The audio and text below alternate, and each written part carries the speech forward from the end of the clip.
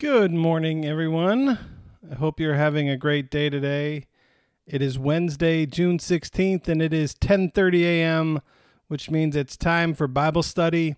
And today we are finishing up the thrilling conclusion to 1 Timothy, right? The 1 Timothy chapter 6, the end of the book. So excited to finish that with you. Hope you're doing well, and thank you for making this Bible study a part of your day.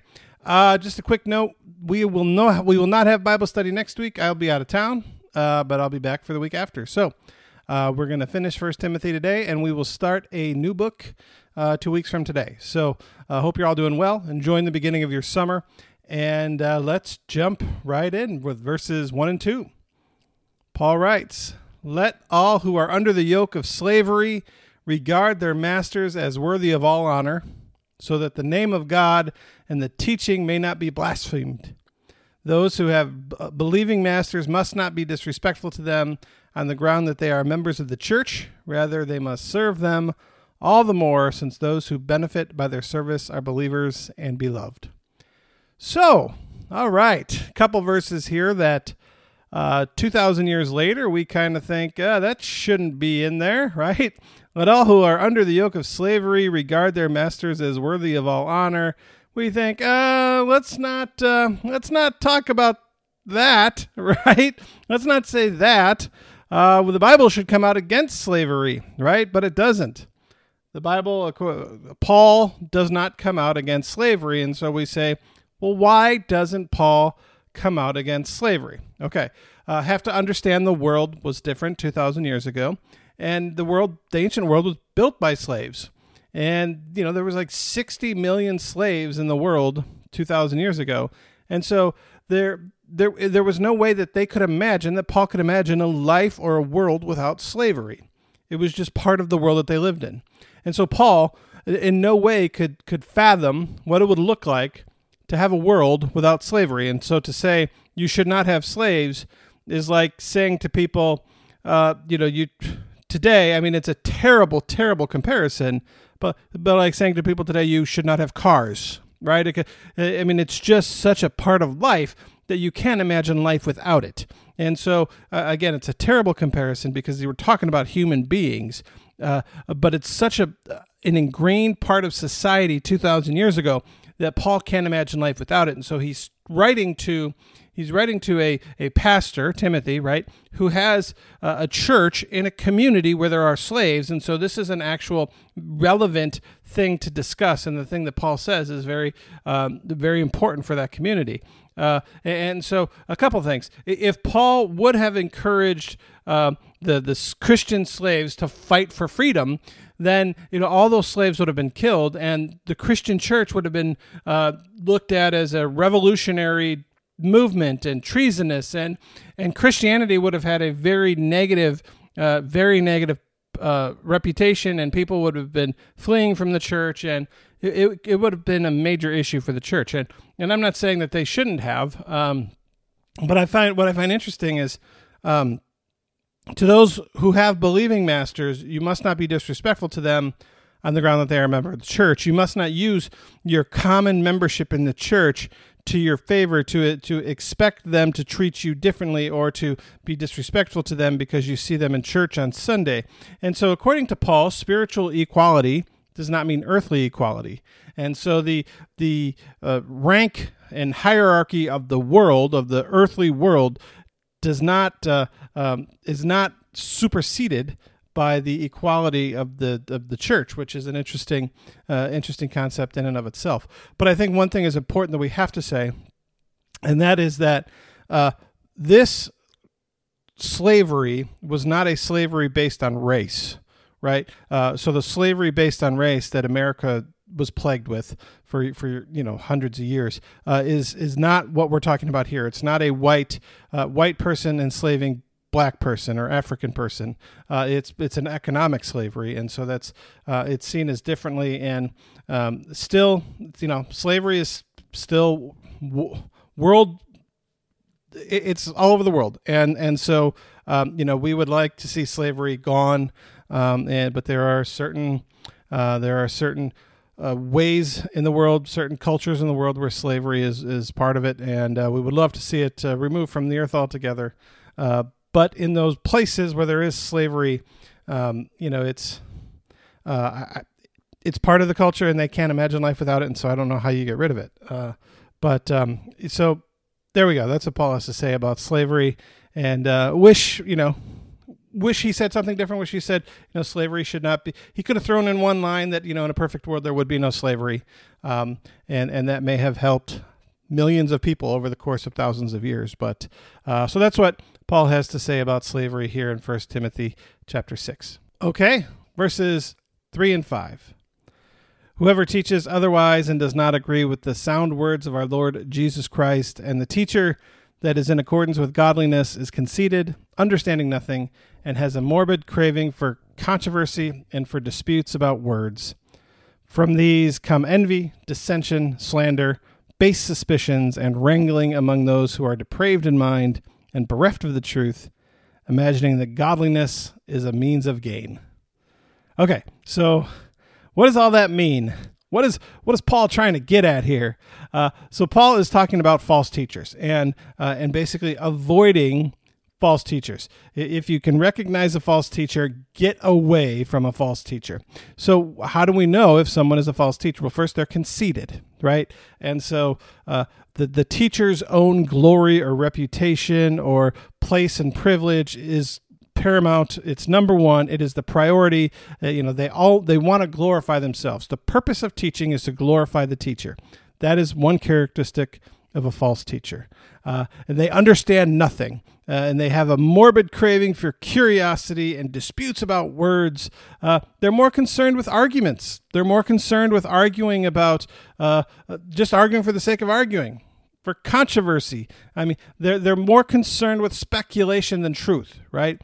They're more concerned with arguing than life. And so, they just want to argue for the sake of arguing because arguing is fun, right? Controversy is good. Controversy, gives us something to do and something to say. A teacher is not supposed to be someone who has a craving for controversy, right? A teacher is there to teach truth. And so if you see somebody who is lighting the fires of the controversy and conflict, that's something that Paul would say would be a false teacher. The false teacher then disturbs the peace, right? They want to... They're very competitive. They're suspicious of anyone who disagrees with them.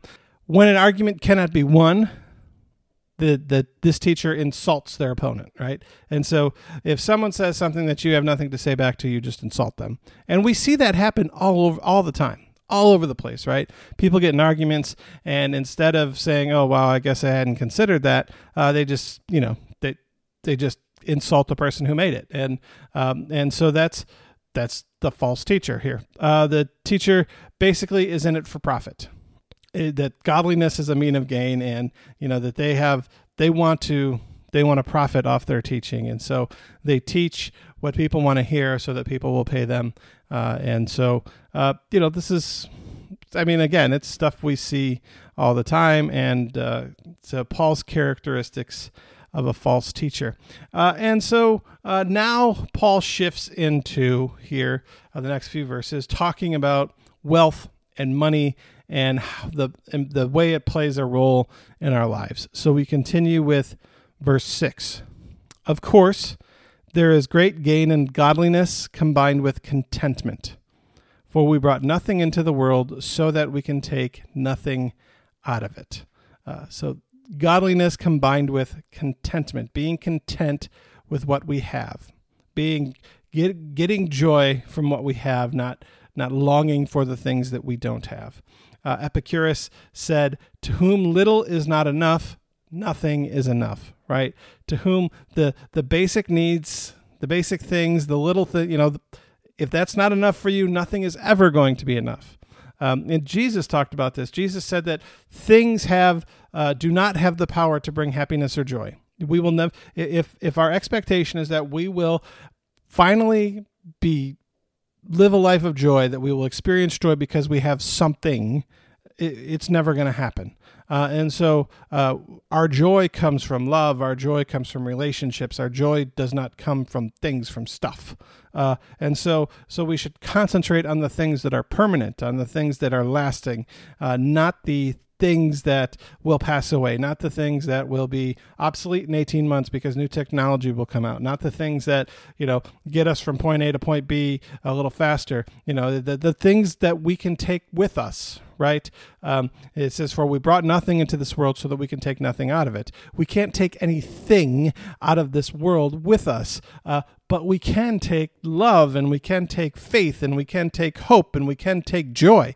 Those are eternal things. Those are characteristics of God's kingdom, and so those are the things worth finding and worth living for and worth building a life on. And so contentment comes when we find joy in the love of others and God. It's when we find true relationship with God and true relationship with others, and when we find a community where we feel fed and nourished, and when we feel part of the community, and where we feel like we are in the place that God wants us to be, doing the thing that God wants us to do. That is where we find contentment. It has nothing to do with stuff, right? It has, we need enough to live our daily lives and to, feed ourselves and clothe ourselves and all that stuff. But the extra things, the extra, it's not going to help us feel better. It's not going to help bring us joy. Verse 10, continuing kind of on the same thought. Verse 10, for the love of money is a root of all kinds of evil, and in their eagerness to be rich, some have wandered away from the faith and pierced themselves with many pains. So this is one of those misquoted verses in Scripture. It says money is the root of all evil. That's not what it says. It says the love of money is a root of all kinds of evil, right? So the love of money, not money itself, the love of money is a root of all kinds of evil. Now, I don't know if you say all evil, but all kinds of evil, right? So what is the love of money, right? The love of money is basically a thirst that is insatiable, right? It's I have some and I want more, and I can never have enough. Right, that's the love of money, the desire for money. The Romans said wealth is like seawater. The more you drink, the more you need to drink. Right, because seawater, salt water, it's it's not going to quench your thirst. And so when we look at money as something that we desire, that we want, that we love, we'll never have enough. We'll never have enough because we're going to keep chasing an illusion. If money is your thing, if you're going to chase money, you're going to chase an illusion. And the illusion is that money brings security, comfort, and peace. That money, if you have enough money, you'll have security, comfort, and peace. But we know that's an illusion. We know that money cannot buy health. Money cannot buy love. It cannot preserve us from sorrow and death. Money is an illusion. And actually, money leads to worry, to concern, to the more we have, the more we have to lose. The more we cling to this life, the more we cling to things instead of people, right? Because we're going to do anything we can to protect that which we have. And so, the money leads us to worry. And so then the desire for money makes us selfish. The desire itself becomes the motivation for life, right? I get up in the morning to go make money. That is my desire. That is my motivation. Instead of letting money be something that you can use, which that's what it's intended for, right? Something you can use to live. Money is there to help you live. It is not the reason for living. And so our motivation for living is joy and peace and love and all that, and money helps us with that. But when money itself becomes the motivation for living, then we've lost the point of living. So there you go. Verse 10, the love of money is the root of all kinds of evil. And so we just continue then, verses 11 and 12. But as for you, man of God, shun all this. Pursue righteousness, godliness, faith, love, endurance, gentleness. Fight the good fight of faith. Take hold of the eternal life to which you were called and for which you made the good confession in the presence of many witnesses. So, fight the good fight of faith. Pursue righteousness. Pursue righteousness. Pursue godliness. Pursue faith. Pursue love. Pursue endurance. Pursue gentleness. When I think of these different things, I think of people who I see as gentle and godly and faithful and loving and who have endured a great deal. And they're not the people who have achieved great things. They're not the people who have earned great amounts of money, but they are the things. I mean, that is what we are called to look to pursue, right? In life, not money, not to be motivated by money or by fame and like the false teachers or popularity, right? No, pursue righteousness and godliness and faithfulness and love and endurance and gentleness, and fight the good fight of this good confession that we make. Fight the good fight of faith. To live a life of faith in this world, one must fight. I mean, it is a challenge. It is a challenge. It is so easy to fall into the ways of this world, to fall into the traps and illusions, and to fall into the works of evil in this world, and to pursue things that aren't going to bring us happiness, and to live. I've often said in the past that it's so easy to turn life into a treadmill where we work, but we don't get anywhere. Right? You spend 30 minutes on a treadmill and you've worked really hard, but you haven't gone anywhere. When you get off, you're still in the same spot. And so often in life, that's kind of what we do. When we pursue money, when we pursue fame, when we pursue popularity, when we pursue all these empty things, we will have worked really hard, but have we gotten anywhere? Have we gotten anywhere for ourselves? Are we more at peace? Do we have more joy? Do we have more love and faith? And more godliness and righteousness in life? If the things that we're doing and focused on are not helping us in those ways, are we really going anywhere or doing anything? And so, as for you, as for each and every one of you listening, pursue righteousness and godliness and faith and love and endurance and gentleness.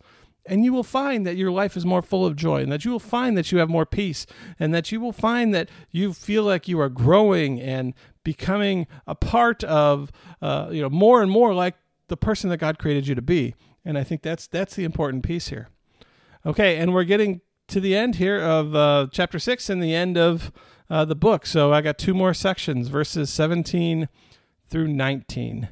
As for those who in this present age are rich, command them not to be haughty, or to set their hopes on the uncertainty of riches, but rather on God, who richly provides us with everything for our enjoyment. They are to do good, to be rich in good works, generous and ready to share, thus storing up for themselves the treasure of a good foundation for the future, so that they may take hold of the life that really is life. I love that. The life that really is life. So there were rich people in the early church, and they weren't forced to give away all their money. They weren't forced to go sell everything they have and give it to the church, or to sell everything they have and give it to the poor.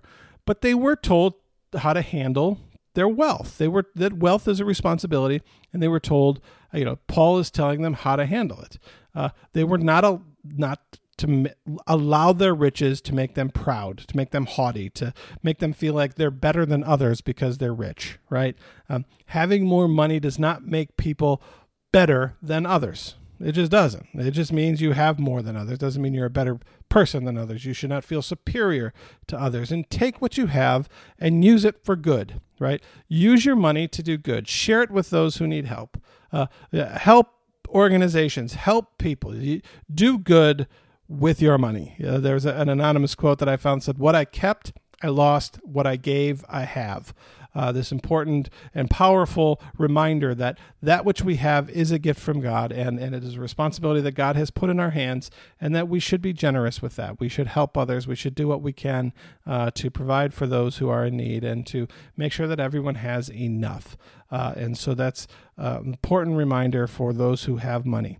And then, and just a quick note here. I mean, when Paul is talking about the rich, for those who are rich, present age are rich, it's so easy to get caught up in this American understanding of wealth, where if you're not in the top 1% or the top 10%, you can't be considered wealthy. But if you look at where you are in relative, in terms of the rest of the world, I think most Americans would find that they are, when you look at the rest of the world, much better off than the rest of the world. And so, I would say that this is kind of not referring to the rich people at your church, but it's referring to you.